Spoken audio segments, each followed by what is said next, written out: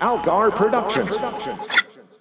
Despite the title, the following podcast is most decidedly not for kids.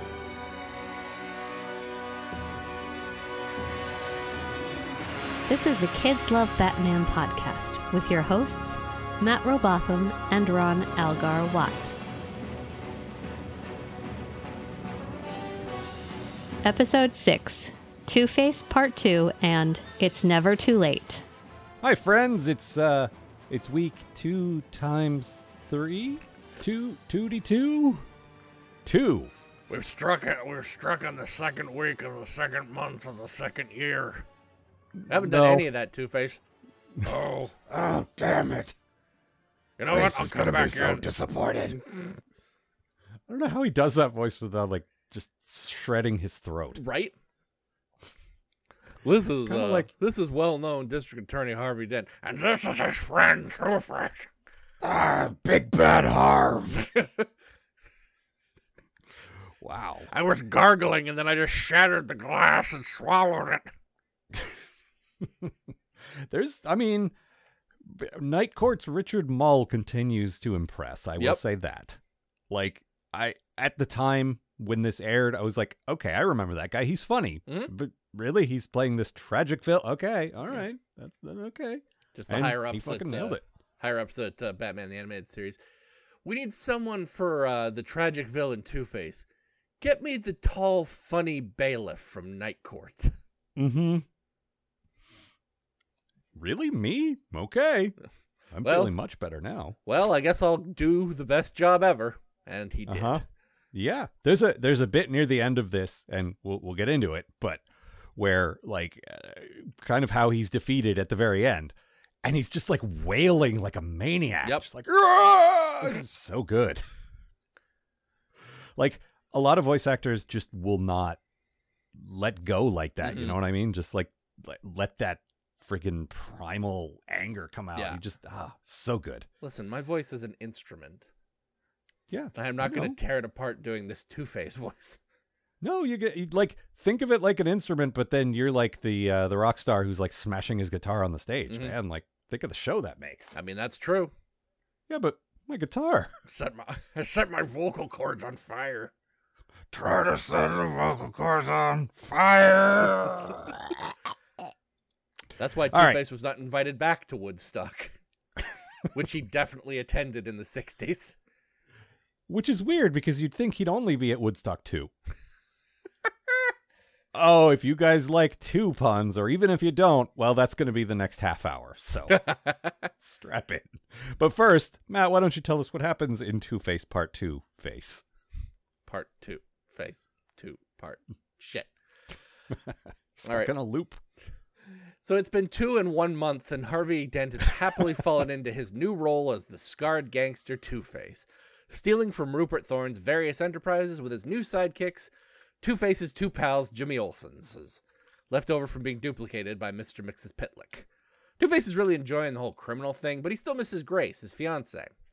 Meanwhile, Batman misses his old friend Harvey Dent, who he's been trying to track down since last week's One-Face Part 1. He's noticed that Dent has been hitting all of Thorne's 2-based businesses, like Club 22, the Gemini Club, and two-time Terrence's Big House of Twos. It's a brothel. Anyway, he's run out of 2-themed targets, and Batman suspects that he's going to be going after Thorne for real. Thorne, meanwhile, is about fed up with Two-Face and puts a $2 million bounty on his head, I assume hoping that Two-Face will try to claim it himself. Then Thorne sends his lady friend Candace to pose as Detective Attractive Glasses Lady and gets Harvey's still mourning ex-fiancée Grace to plant a bug on Harvey if and when he shows up. Which is soon, because Jimmy Olsen Red and Jimmy Olsen Blue have noticed that Two-Face has been really down in the dumps lately and probably misses his girlfriend, so they convince Two-Face to pick her up. And when she arrives at stately Two-Face Manor, half of a burned-out restaurant, she almost convinces Harvey to turn himself in, but then Thorne arrives to execute him, and then Batman arrives to try to save him, and then there's a big fight, after which Thorne is arrested, and Harvey's taken to Arkham, where, Batman muses, he can receive the very best of care with Grace, a woman who loves him. It's kind of a shame that we never see her ever again. I said this before, though. I feel like this show might at least address what happened to her. I would hope so, you know? But And I maybe would really not. hope I mean, it would not just be a tossed aside dialogue like you were the one who invited her down to the Batcave. I kind of like that too, but we'll see. I don't know. There's a bit of continuity. This actually relates to the next episode, where the mobster in the episode stops being a criminal, and we never see him again, except in flashbacks when we're dealing with the mafia from a while ago. Oh, that's and there cool. he is again. It's just it's a little detail they paid attention to. Oh, the timeline is he's not a thing anymore, but he was a thing when we flash back to like Robin's origin a few years ago. Sure. So pretty cool. I was best friends with Boss Zuko. He wasn't my boss, but he was a boss. You call him boss. It's a respect thing. Yeah, you know. that was his first name, Boss Zuko. It's called nominative determinism. His ma was like, I really hope my boy grows up to be a mafia don. And then he did. No, you could also be a political guy. Like in Citizen Kane, there was Boss Jim Geddes. Oh, that's right. That was just a thing in the 30s. I don't know what it actually was, but it was you're just a boss. Mm-hmm. I think it would be fun to have a son who owned a newspaper. So 2. Yep, 2. Did you 2. pick up on that? 2D2. 2. I'm really impressed that they managed to do the sort of goofy ass Silver Age Two-Face thing, but without losing like the seriousness. Yeah, of it. it's still tragic, you know. It's still like a Yeah. really well told origin story, but also this guy really likes 2. To the point where it gets a little absurd. There's a lot. Well, Like first the of all- opening shot of the episode is room 222. Like, Yep. up, here we go. Well, and then like it turns out Thorne owns a ton of businesses called like 2 Stuff, Uh-huh. and it's just like, Yeah. why was that a choice, Thorne? Shrug, Well, especially I don't know. I need this more is- places to buy green vests. God, it's so ugly. Like all the mob guys are so well dressed, Mhm. and just it's such a bad choice. The main mob guy is just like, "Arr." What are you gonna do? You're gonna tell me I'm wearing something ugly? Of course you're not. You gotta kiss up to me. I'll have you So- fitted for a cement green vest. So this is actually my bad thing. Harvey's been hitting places with 2 in the name, which is very on brand. But in 6 months, nobody figured out the incredibly obvious pattern. Like Batman, allegedly one of the world's great detectives, is only just now, half a year later, saying, "Oh, the connection is the number 2." The problem is he just learned what Gemini means. Oh, It's just oh, it's like, I mean, he's calling himself Two-Face. Mhm. And I got to give Thorne credit. He doesn't call him Harvey anymore. He calls No. him Two-Face. Yeah. Like he recognizes the change and says, "Okay, this is what you want to be called. Very well." Mhm. But really, Batman, you couldn't put that one together. You couldn't put 2 and 2 together. What we didn't see was that first he investigated all of Rupert Thorne's face-based businesses. Oh, yeah, that tracks. I just want to make sure you didn't miss what I said. 2 and 2. No, I picked up on that. It's good. It was a 2. good 2 pun. It's well worthy of this episode. You'll get You'll get 2 awards for that joke. No, I'll come in second. It delights me. Mm-hmm. He's got his dumb 2 identical henchmen. Yep. Just the whole everything. I love it. I also, once again, henchmen who really care about working for their boss. Mm-hmm. I really like the bit where he's sadly staring at a picture in his wallet of his girlfriend who he hasn't seen since he became Two-Face. And one of the, Hang on. Since he revealed what he looked like after his tragic accident, and she dead on fainted like Yep. a sitcom mom. Yep. Oh, thump. Yeah. One of his goons goes, "Well, geez, boss, if you miss her so much, why don't you call her? You seem real down in the dumps since you guys broke up. I think even just meeting one last time to really sort of end the relationship would be real healthy for both of you. Oh yeah, you need closure. You guys Yeah. almost got married. It's real important." Yeah, look, you still got the bridal registry here. You got all the stuff to remind you. That can't be healthy. I just don't want to call my mom. Mom, I have bad news. What's wrong, Two-Face? The wedding's off. Oh, no. Is that what his mom sounds like? Yes. It's just Well, he's got Two-Face in a bonnet. He's got a normal-looking dad and a mom who's got a full burned-up face. Yeah, that makes sense. That's how genetics works. Yeah. Speaking of his henchmen, though, this is my hey, it's that guy. Mm-hmm. The Monkees own Mickey Dolenz plays that guy, like both of them. Mm-hmm. Which is pretty cool if you're into the Monkees, but also he was voice acting at this time. He was probably better known to you and other people who grew up on 90s cartoons as the original voice of Arthur on The Tick. Oh yeah. He's Not got the kind face. of a nice, yeah, he's got a nice like schlubby guy voice, and then for whatever reason they didn't get him back in season 2, and Rob Paulson replaced him. Sure. And Rob Paulson's great, but he didn't have that sort of weird, distinctive Mickey Dolenz sound. Yeah. So he doesn't quite work for me as a tough guy, but it's still nice hearing him. I mean, I don't consider these guys tough. Like, it's very clear that Two-Face hired them because there are two of them. Yeah, but you need muscle. You need guys who can and they got guns. Yeah. And they know how to use them, but he only gives them 2 shooters, so that doesn't help. And they only get 2 bullets each, so. That's what I'm saying. Now, do they have to split 2 bullets, or do they get 2 bullets each? 1 bullet for you and 1 bullet for you because you're the same guy. We're not the same guy. We're 2 separate guys. Oh. I'm seeing double. 4 Jimmy Olsens. You say he looked like Jimmy Olsen. I thought he looked like Rorschach under the mask. Oh, yeah, I can see that too, yeah. Like uglier, Yep. is what I'm saying. Jimmy Olsen's supposed to be kind of cute. Mm-hmm. These guys did not look cute. They looked Jeez, Mr. White. Mm-hmm. And don't call me Chief. I wasn't gonna. Good. Really. Great Caesar's ghost. What's happening? Who knows? So I don't know. What's your bad thing? Let's do that. I think the coin thing could have benefited from just a tiny bit more setup.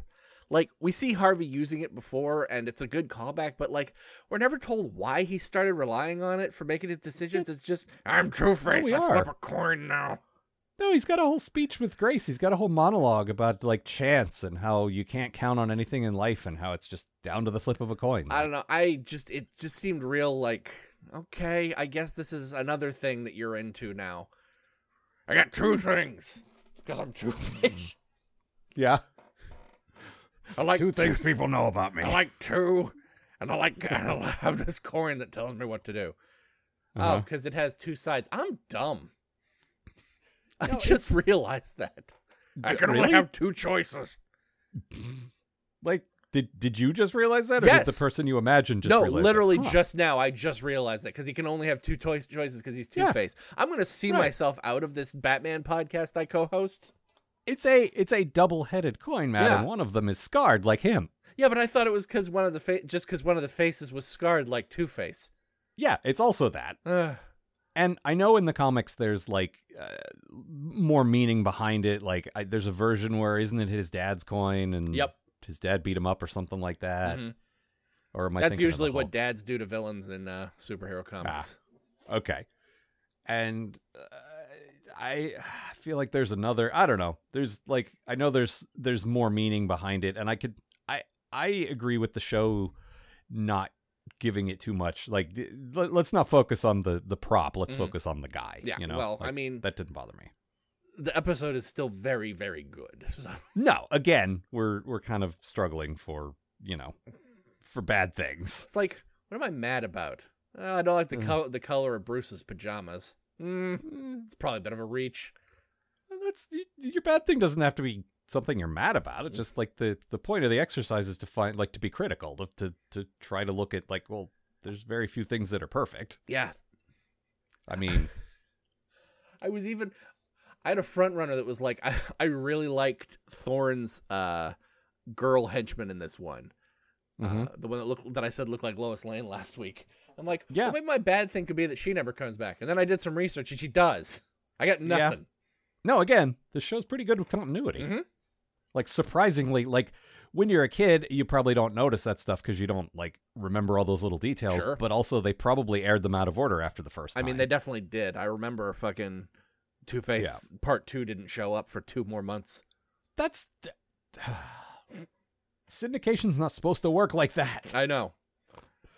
Ugh. All right, what was your good thing? There is a sleeting rain effect used in this episode that I have never seen in animation before, and it looks so good. I have, but it is a very good effect. Just as, oh, go ahead. It's just like, it really sort of gives the idea of just that rain that is just dumping down, you know? Yeah, I swear, maybe I saw this in like a behind the scenes featurette on the DVDs of this or something, but like, it's made by putting scratches on like black film. Yes. And then like superimposing that over. And yeah. It's an amazing effect. It looks very good. It's so cool. My only Mm. complaint, because you got to the episode first, and so I was looking at your notes as I was watching, and so I paid more attention to it, was that it only had about 5 frames to it. Like, sure, if you're watching the rain for a while, you see the same drops over and over and over again. Like, they should have. I know it's a tiny nitpick. They just should have like cycled through them differently so it didn't look like a pattern.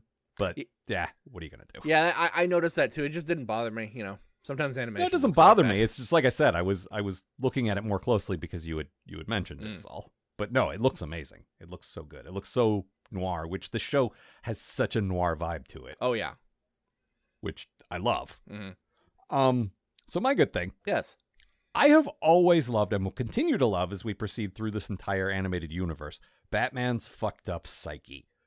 Like, okay, yeah, he's a little to blame for Harvey's disfigurement. He did push him toward the danger, high voltage thing. But his dream where he not only sees Harvey, but his murdered parents while he stands there in impotent horror is just, mwah. Just, oh my God. I love, there's a bit really, where... Bruce? There's a bit where his dad turns to him and is like, "Why didn't you save us, son?" And I'm watching like, well, 8-year-olds aren't usually great at overpowering mobsters. Yeah, but also, I guess he was just a thief. I also like that has nothing to do with like any anxiety dream he has them tacked on at the end no matter what. Mm-hmm. Like, oh no, I got to make sure I pay Alfred before he goes on vacation, and also my parents. Bruce, why didn't you pay Alfred before he went on vacation? And also, You've we were disappointed me, Bruce. Uh-huh. I'm also here. I like that the episode is like ostensibly about Harvey, and it is. It very much is.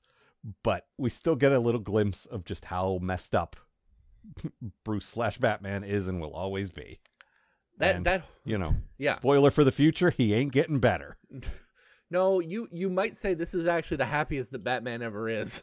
It absolutely is, with the smiling and the thumbs up and the puns, like making jokes. I'm gonna be Batman forever. But not the movie Batman Forever. That's a different thing. Fucking old Bruce crawls up on his cane. I got bad news. Mm-hmm. So good. Mm-hmm. I love that whole dream sequence too. Just it looks really good. It does. I mean, there's a little bit of sloppy animation. Again, nitpicking the hell out of this. But they definitely got the B team on this one. There's some off model, like Harvey looks weirdly pudgy. Mm-hmm. And like he's supposed to be triangle shaped, like all the big strapping Bruce Timm guys. Sure. And he just at one point he takes on like penguin proportions. It's a weird choice. You said you weren't going to turn me into the Penguin, Batman, but you did. Whack! Whack, whack, whack. But I do have another nitpick, and this legit bothers me because, like, as I have mentioned, as I will continue to mention, I'm very much sort of into sounds, like the voices and the sound effects and the music and all that stuff. Sure. And the sound that Harvey's coin makes when it flips drives me nuts. You mean that is not what a flipping coin sounds like. It's this very low-pitched sort of like you're throwing up a very large object. Like a coin makes a tinny little metal noise. Ding! Like that. But, I mean, I could definitely see them adding that sound to add weight to every coin flip he does. Yeah, but it makes the coin sound like it's a manhole cover. I gotta flip my manhole cover. It just doesn't match. It bugs me. And It's one of those things that should not bother me as much as it does, but what are you going to do? Fair. Okay, what else? You want to get into the kids love Batman of it all? Yeah, you have a good one for this one. So this episode opens with Two-Face inciting a mob war by robbing a bookie, which was the first time that I, one, realized that bad guys could fight each other, and also that I had to be told what a bookie was and why it was illegal. Oh boy, how was that conversation with, I assume, one of your parents? That was a weird one. Where did Dad, you what's learn a about? bookie? Where did you learn what a bookie was? From Batman. I don't think I like this Batman as much as the one you used to watch. How come he doesn't dance anymore? Remember the Batusi? Uh-huh. No, and we're going to get way more into the nuts and bolts of the mob in the next one. Yeah. We're just hitting the tip of the iceberg lounge here. Ooh, that was very good. Yeah. I was waiting for a 2 pun and you swerved on me there. Penguin next week. Uh-huh. You're pretty excited about the Penguin, aren't you? I like the Penguin. I don't think he gets too many episodes in this show, but I like him. He shows up surprisingly a lot, actually. Really? Like more than you think. Mm-hmm. Like the guys that loom large, like Mr. Freeze, are only in it like twice, but the Penguin, because to me, he's just not that memorable. Sure. Like, he's fine. But I think what you're thinking of is, the 60s version, just like the Riddler. I mean, yeah, 60s Penguin was the best Penguin. Yeah. 60s Riddler saying that. I mean, I've said this before, I'll say it again. This show does a pretty good job with the Riddler, but the only great Riddler was Frank Gorshin. Well, the thing is that the best Riddler was actually the best Joker. Well, right. We've talked about this. Yeah, I know. There was also a very distinctive sound of the crunch of bones breaking. There sure was. Batman broke the shit out of that guy's wrist. Yeah, I don't know how they got that one through. But yep. Just, there you go. Jeez, Mr. White, he broke my freaking hand. Well, I better break my hand, too, so we match. I still want those pictures on my desk. Pictures of Batman. What else? Let's see. I feel like because this kind of followed on from the last one, we might run a little short on discussion. Yeah, I can see that. We get this is the first appearance of Batman's Art Deco motorcycle.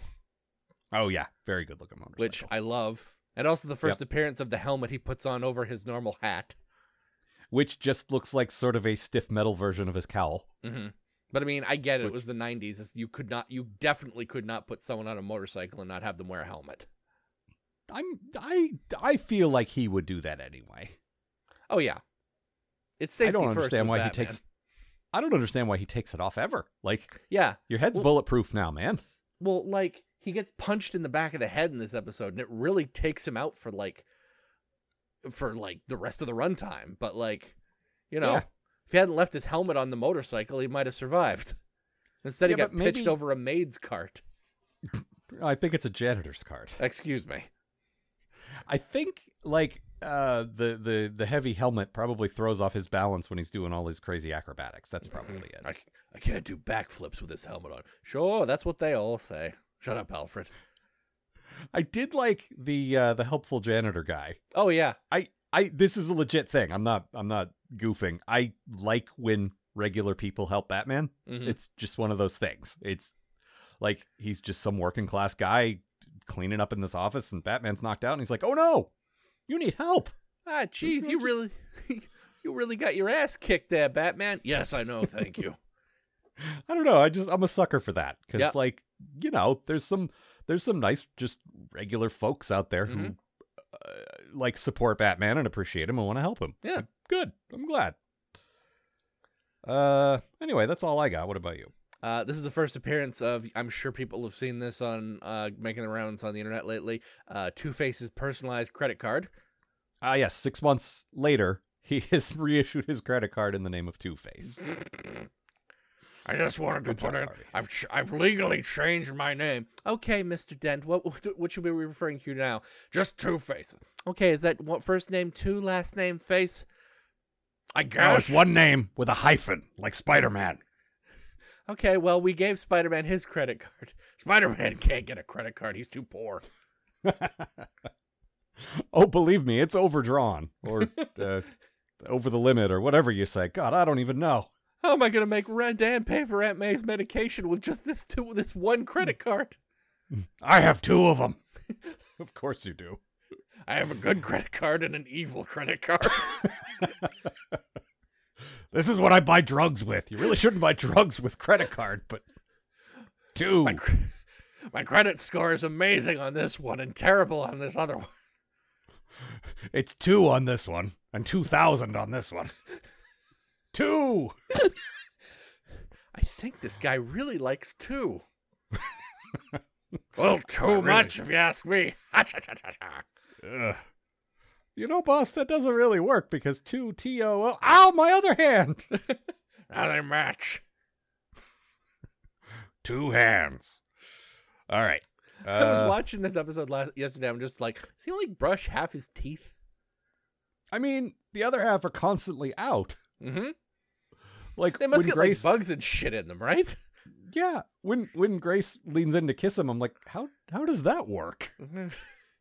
Like he can't close the lips on one half of his face. Just rub your tongue along the exposed teeth. Ah. Ah. You know what? I think I'm good. I think I'm good.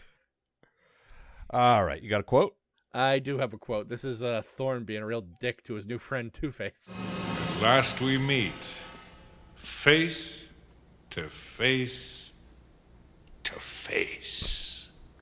I don't know if I liked that line or not. It felt a little, I don't know, like action movie catchphrasey kind of thing. But I don't know. I do like him being a dick. Yup. Face to face to face. Yes, fine. I said it. I don't know if you know this or not, but I have 2 faces now. Join us this Saturday morning and every Saturday morning at 2. 2? All right. Goddamn, Let's that move. dog dedication.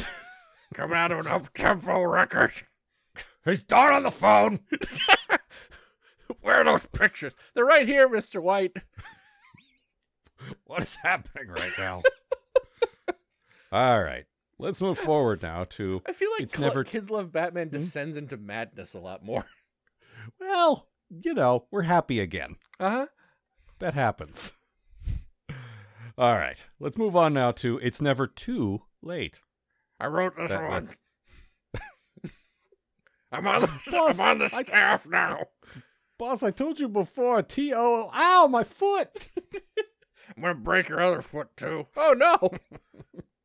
Gonna pull a misery on you. You didn't get out of the cock-a-doodie car. A cockatootie car. Huh? All right. Here we go. Serious episode. Somber attitude. Here we go. We push in on a vast, lonely, gated estate with an ornate letter S featured prominently in the delicate ironwork. Presumably, this is the stately home of Charles Foster Sane.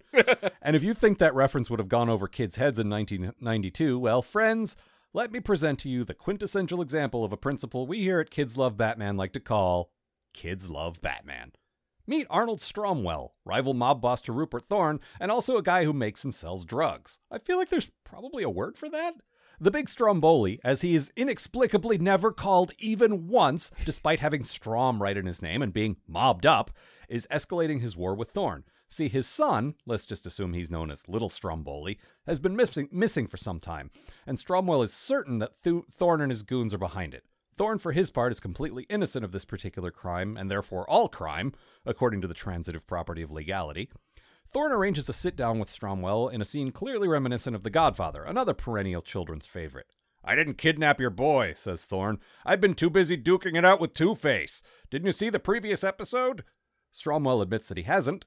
He DVRs the show during the week and binges on the weekends. That probably means you skip the commercials too, you son of a bitch, screams Thorne as he orders the restaurant exploded. And because he is, as they say, a man with connections, if you know what I mean, the restaurant does indeed explode, thanks to his army of mafia henchmen and their access to illegal explosives. Stromwell manages to survive because he's saved by, well, now, who's this guy with the cape and cowl? He looks vaguely familiar, but no, I got nothing.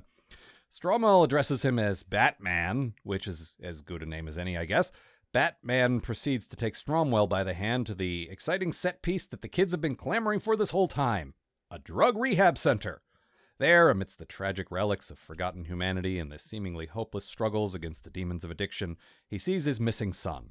Also his wife, who was apparently also missing, but he weirdly didn't seem all that concerned about her. "Wait a minute," says Stromberg. "I knew my drugs killed people, but I didn't think they'd kill anyone I actually knew or cared about."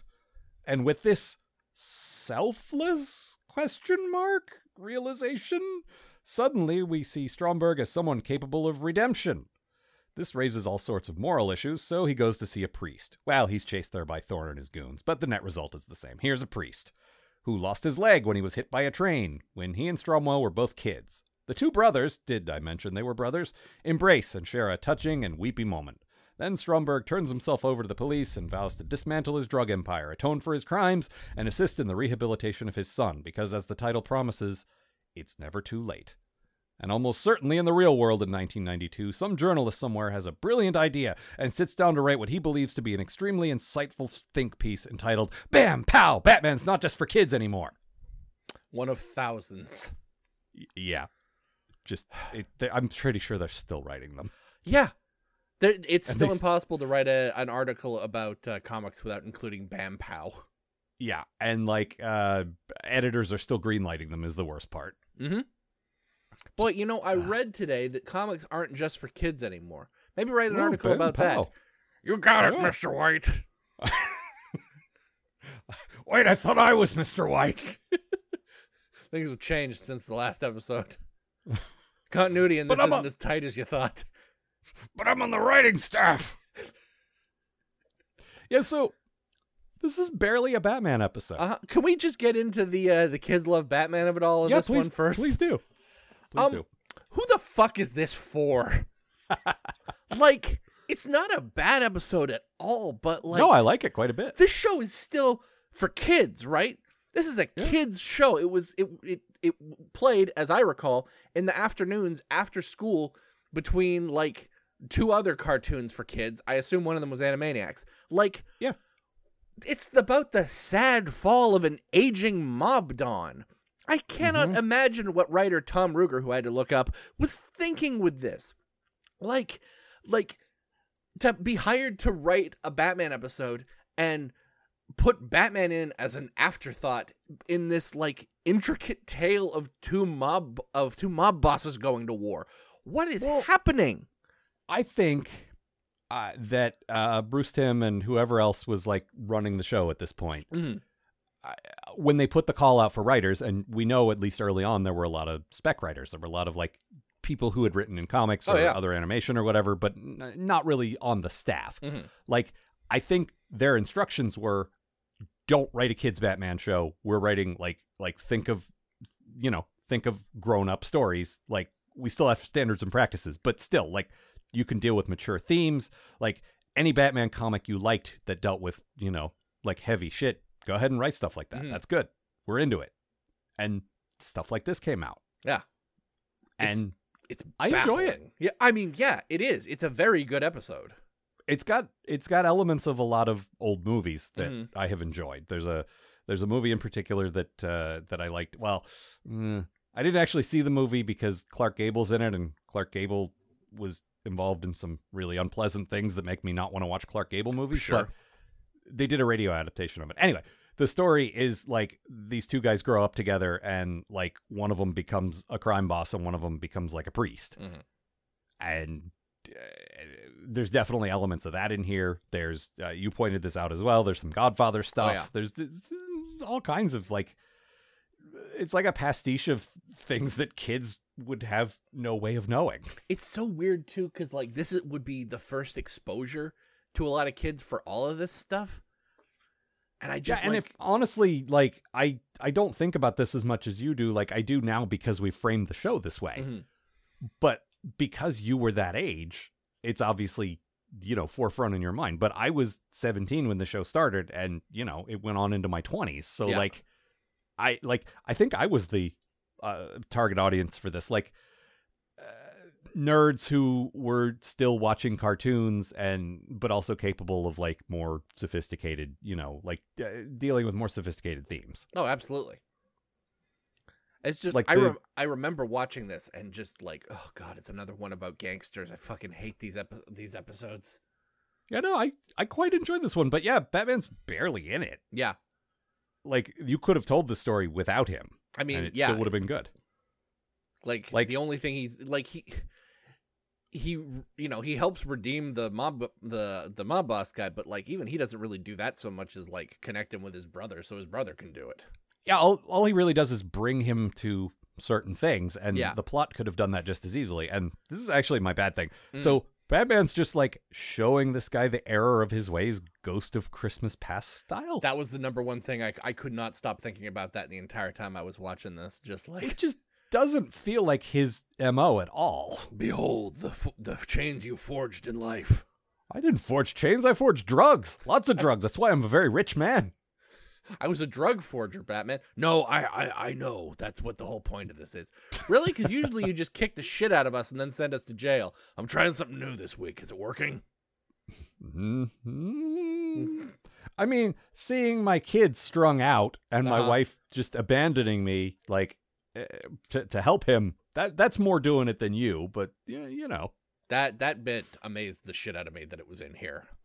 Well, this is a good thing, right? It is. Like, in the midst of the drugs are bad 90s, I really like having a show that shows an actual drug treatment center and doesn't cast the blame on Joey, the son, as a bad guy, like, just because he's on drugs. I never saw that. Now let's really get into the drugs are bad 90s, as you say. It's a valid like observation, and I would argue that it started in the 80s. Like, I could totally see that. That's relevant because I was a kid in the 80s and you were a kid in the 90s, and like I definitely saw some of this in the stuff I watched, but it definitely was more of a thing. Like, Cartoon All-Stars to the Rescue was more of a you thing than a me thing. It sure fucking was. But I was aware of it. But the whole phenomenon you're discussing is that TV shows clearly wanted to get the point across to kids that they shouldn't use drugs, but also they couldn't get specific in any way about what drugs were. Yeah, drugs were, if you were a kid in the 90s, drugs were a thing in a box that was like, it was always, no matter who owned it, it was a weird collection of rolled up stuff and always pills.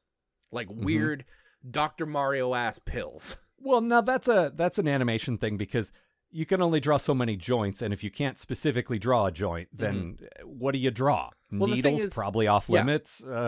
Coke, kids aren't going to know what that is. Pills. No, Coke doesn't look like anything, you know? Yeah, that's what I mean. Like, so I get from an art standpoint drawing, you know, like pills, because that's the most obvious visual drug thing that isn't like a needle. Yeah. But yeah, it was also vague and nebulous, and like, as a kid, I had no idea what drugs were. It was so weird because like it was such an important thing because you were getting hit with drugs are bad all the time, like at school, like commercials, like there was all of this stuff, and like you didn't know what the fuck they were talking about. You just knew that it was like the worst thing. Yeah, and like when I was little, my uncle smoked a lot of weed. Like he had a bong. And like he never did it. Like I never got a contact high or anything, but I definitely noticed a funny smell coming out of his room sometimes. And like looking back, it was like, who cares? So what? Like he didn't hurt me. He always did it like off on his own. But I did not put together that weird thing that looked like a glass bird feeder in his room was the same as the drugs on TV that I was supposed to not be using. Well, and that's like, just like his funny smoke, you know? And like if I met just regular people in my life who like happened to like smoke weed, like this happened as I got a little older, you know, and I would meet people that like smoke pot or whatever, and it would just like I was just like, oh no, I thought you were cool, but you're actually a bad person in all capital letters because you smoke the drugs in all capital letters. Well, and to get the point across, you do have to deal in like sort of black and white absolutes, but also there's some hacky writing there too. Yeah. So this is all of those things. Yeah. But and standards and practices, even if you're trying to like teach kids, I'm sure would not let you get very specific. So all of those things combined means We have no, like, I knew the phrase peer pressure years before I understood what the concept meant. Oh, yeah. And so, yeah, you're right. In light of all of that, this kid very clearly recovering. Like, I gathered heroin, like something that was real my serious. assumption too. And like he But was, I mean, he was also, having a rough time of it. I've had a pot hangover. I've looked like that before. I doubt you're going to be in hiding for a long period of time at a recovery clinic for that. That's I don't know. One that's time a day I got or really two to high shake. and hid under a pile of coats. So Yeah, but did you stay there for weeks? no, I stayed there for hours. That's what. Did you stay there for so long that one of your parents like started a war because they thought like someone had kidnapped you? I mean, oddly enough, yes, actually. Well, Have you not heard about I've the met your Robotham mom. She's family very. mob war I've- went down in I've 1992? I've met your mom. She's very protective. I get that. Mm-hmm. But no, it just like his son's been missing long enough that he thinks someone kidnapped him. Yeah, He's not just off on a day-long bender or something. He's been gone for a while. sure. So yeah, it's pretty rough. But yeah, the whole idea, like I just bringing it back to this, the whole idea of Batman having to take him there, just I don't know, man. Yeah, that didn't. It was just for me. It was just nice seeing it not be treated like the worst thing in the world for once. It was like, yeah, we're getting this kid help. It's rough and Yeah. it affected this kid, but it treated him more as a victim than as the bad guy, which is Yeah, nice. exactly. And yeah, that's a bad like black and white thing to paint with too, like the whole victimization thing. But it's it's still a kids show. This is more nuanced than we've ever gotten before. So to switch it up a little, my good thing is we got a lot of mob guys in this, and we got a lot of when Brian was on a couple weeks ago talked about the when they designed the henchmen well, and there's definitely a lot of that here. There's also a lot of really good voice diversity. Oh yeah, Andrea Romano, whose praises I will sing forever on this podcast, is so fucking good at casting. oh yeah. These mob guys could have just been the same 10 guys you heard on every Saturday morning cartoon. It could have been Frank Welker and Rob Paulson and Maurice LaMarche, all those guys doing their mob guy voices, which are a little pretty good, but a little cartoony. Sure. Or you could cast guys with very distinctive voices whose regular voices sound like movie mafia guys. Probably these actors were in a million, they probably helped form that picture in your head. Yeah. So it just hearing these distinctive, and they're all sort of odd sounding voices, and it's not a guy putting on a voice. It's just a guy's voice. It's like in Mask of the Phantasm, we get Abe Vigoda as an old mob guy, and it's perfect because that guy was in The Godfather as an old mob guy. Yeah. Your brain just puts that together. It's not some guy who can do 50 voices doing his best Abe Vigoda. It's fucking Abe Vigoda, And I love that. I love that she goes that extra mile. And I know I'm kind of ranting about this, but it's hard to really pinpoint why I like it so much. It's just because people who genuinely sound like that make it feel more real. That whole noir vibe that they're going for works so much better when it doesn't feel like people pretending. Yeah. It's like they hired actors almost, Yeah. They cast them for the part. Yeah. But they cast them for the part instead of oh, you can do 50 voices, so do one of these. Yeah. It's a very different kind of thing. And it makes it feel more like you flipped to an old black and white crime movie, but it's also a cartoon somehow. Yeah. And I love that. I love that vibe of the show in general, but the voice stuff I think really helps with that. And all the visual stuff does too. The fact that we joke a lot about the Art Deco and all that stuff. It's clearly the 30s or the 40s, but that puts your mind in that old black and white movie mind frame too. Yeah.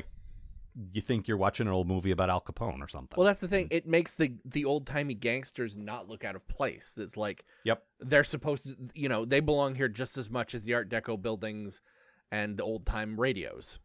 Yep, and the motorcycle. And the motorcycle that looks like a building.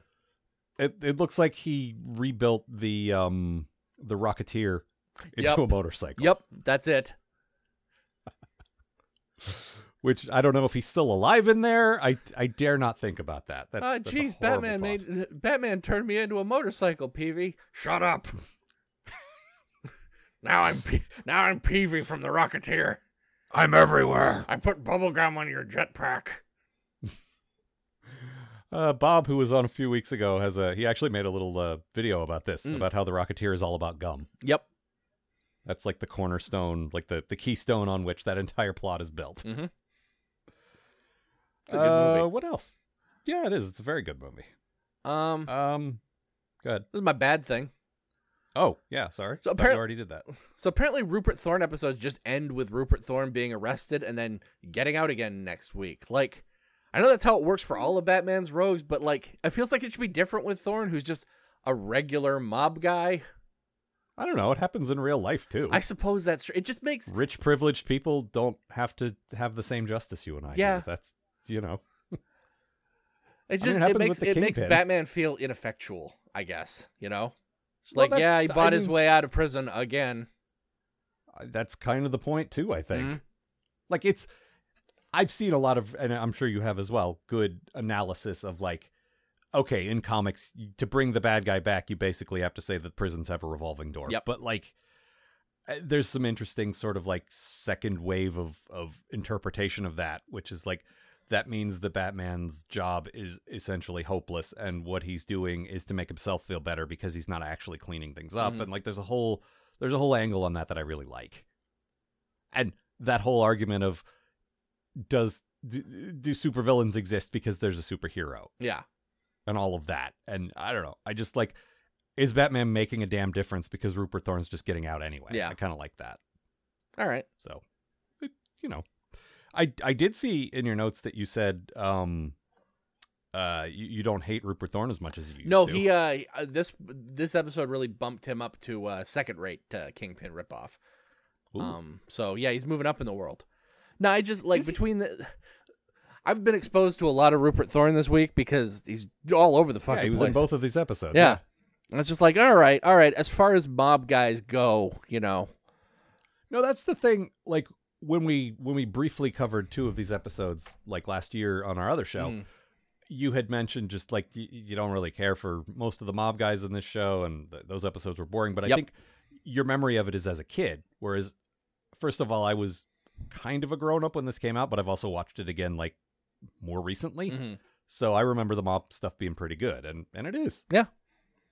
I mean, it's not the most interesting thing about the show, but like, I don't know. I like that this show can, like, those things can coexist alongside guys like the Joker and then more absurd things as well. Like, and I'm trying to think of a good Like example. robots. Right now. Yeah. There's a whole, I think, a two-parter where Like- there's like people being replaced by robots. Yeah. And that shit, and later we'll reveal that all the whole Justice League coexists alongside this world. Yep. So I like that they can do this very grounded mob stuff, like an episode like this where there's not a single supernatural or fantastic element about it. Yeah. But also it fucking Mr. Freeze next week. Like, yeah. a cryogenically frozen man with a freeze ray trying to save his frozen wife. Nora. Mm-hmm. Oh, boy. Coldness of the cold, Nora. Oh boy, if you thought there were a lot of Two-Face impressions this week, wait till next week. Well, actually, next week we have on as a guest one of our regular voice actors for a bunch of our projects, so I'm very curious to hear his impression. What else about this one? Let's see. I thought Batman was going to do the old dangle the guy from the building to question him thing, but then they just swung away. But there was definitely a fake out moment where he had Stromwell up on the building and he tied the rope to him. It was like, oh shit, he's going to do the thing. The Thing. I love the No. Thing. He didn't. He's got to be a little more hardcore before he gets to that. Yeah. I don't think he's there yet. This is not the Batman who like kicks a guy's hand through an open window. He'll get there though. Yep. We're on an arc. Mm-hmm. What else? Really, there's a couple of really nice shots of the church in this one that I quite liked. It's a real nice fucking Art Deco Gotham City covered in gargoyles church. Yeah, that nice blend of Art Deco and Gothic. Mm-hmm. Yeah. No, it's once again those backgrounds, man. Yeah. There were a few moments too where they're swinging through the city and so forth. Where it's just like, oh man, like I would like to own those paintings. Like, Oh framed. yeah. Like I'd even take a print. Like Sure. I don't want to pay tons of money for it, but like I would hang that on my wall for sure. Just like that cityscape. Jesus. I'm shocked. Back in the '90s, that the WB store never sold prints of like the opening, the title cards for this show. You know, Yeah. when No, Batman someone, Fever struck the nation. So I mean, Batman Fever struck the nation in 1989. Mm-hmm. But it Like, would I was- continue to strike the nation for a while. That's true. But I was at the epicenter of that hurricane. Like people were shaving the bat symbol on the sides of their heads. It Yep. was madness. Batman Fever. Do.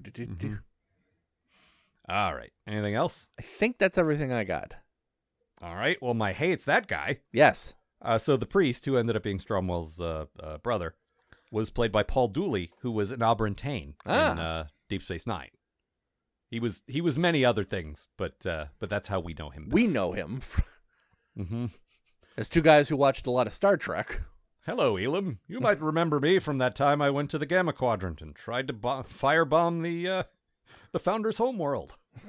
Of course. Mm-hmm. My dear Or that- old friend. Oh, Elam, what have you made of your life? I believe he was also Pappy in the ill-conceived Popeye movie. Oh dear. Really? I think so. He was in that movie. I could have his role wrong. But He Okay. was definitely in that movie. That movie is very ill-conceived. It sure was. Uh-huh. And there are people out there who will sing its praises, and more power to them. But yeah. And also the mobster's wife, played by Katherine Hellman, the mom from Who's the Boss. Yep. Like she has 3 lines. She's clearly like got better things to do than a children's cartoon show. And yet, I mean, I think Who's the Boss was still on the air at the time, so she probably had that to do. yeah, got to be the old hoardy grandma. Yeah. Mm-hmm. Okay, so my quote, Yes. we actually got, like, it was only a moment, and I might have misinterpreted it. Mm. But Bullock didn't seem like a bumbling buffoon in this one. That's nice. He's, like, the cops are sort of, like, following along this mob war thing, and he says, oh, gee, some mob guys killed some other mob guys. What a damn shame. Yeah. Like, and maybe I'm reading the lines wrong, but I'm pretty sure that was the intent. Was like, oh no, dead murderers. What a goddamn tragedy. And then after that, he kind of gives Gordon shit for his weird Egon Flip hair, which I liked. What are you looking at? Your hair. It looked better on TV. Let me ask you something. Why that'd your be hair look like that, Kamish? Mm-hmm. Shut up, Bullock. How No. do I get my hair to do that? You gotta give it a little twist like this. Oh, that guy could teach us both something there, Harvey. Have you Talking tried? to me or him? We're both named Harvey. Have you tried Very blowing confusing. half your face off? Wait, face off. I want to take his face off. Ugh, terrible. Let's get back to the idea that we're both named Harvey. There weren't that many names around back in the back in the 40s. Only 2. Wait, when was I invented? The 60s. Why did you say Martha? All right, you Probably can in be the a 20s. Harvey or a Martha, and never the two shall meet. Oh no, my murdered parents, Harvey and Martha Wayne. Why did you kill us, Bruce? Yeah, why'd you kill us, Bruce? All right. So that's all for this time. We only have time to cover 2 episodes. 2. 2. So next time, as we have intimated already, we will be covering the very, like, I would say top 5, maybe top 3, maybe top 1 episode of this show. Mm-hmm. Heart of Ice. Yep. Which is, like, seriously, everyone holds that up, and rightfully so. Oh, as yeah. one of the quintessential, like, and we'll obviously talk about it when Was we get it, to it. this but is just- the one that won the Emmy, yeah? I believe so, yes. Or at least was nominated. Yeah, I'm looking at it right now. I did win an Emmy. Cool. Good. It should have. And again, we'll talk about this at length, but the first of many examples of this show taking a villain who was second or third tier and really just like, no, we can do better than this. We can make him a real heavy hitter. And boy, did they. Yeah.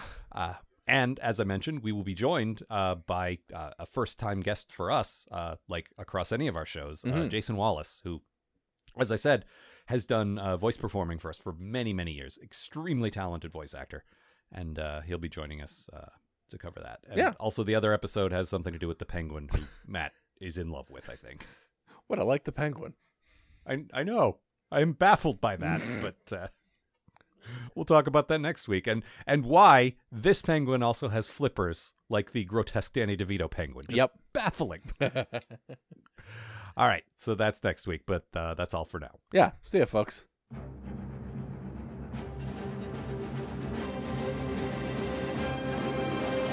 For more information about this show and the people who make it, visit kidslovebatman.com.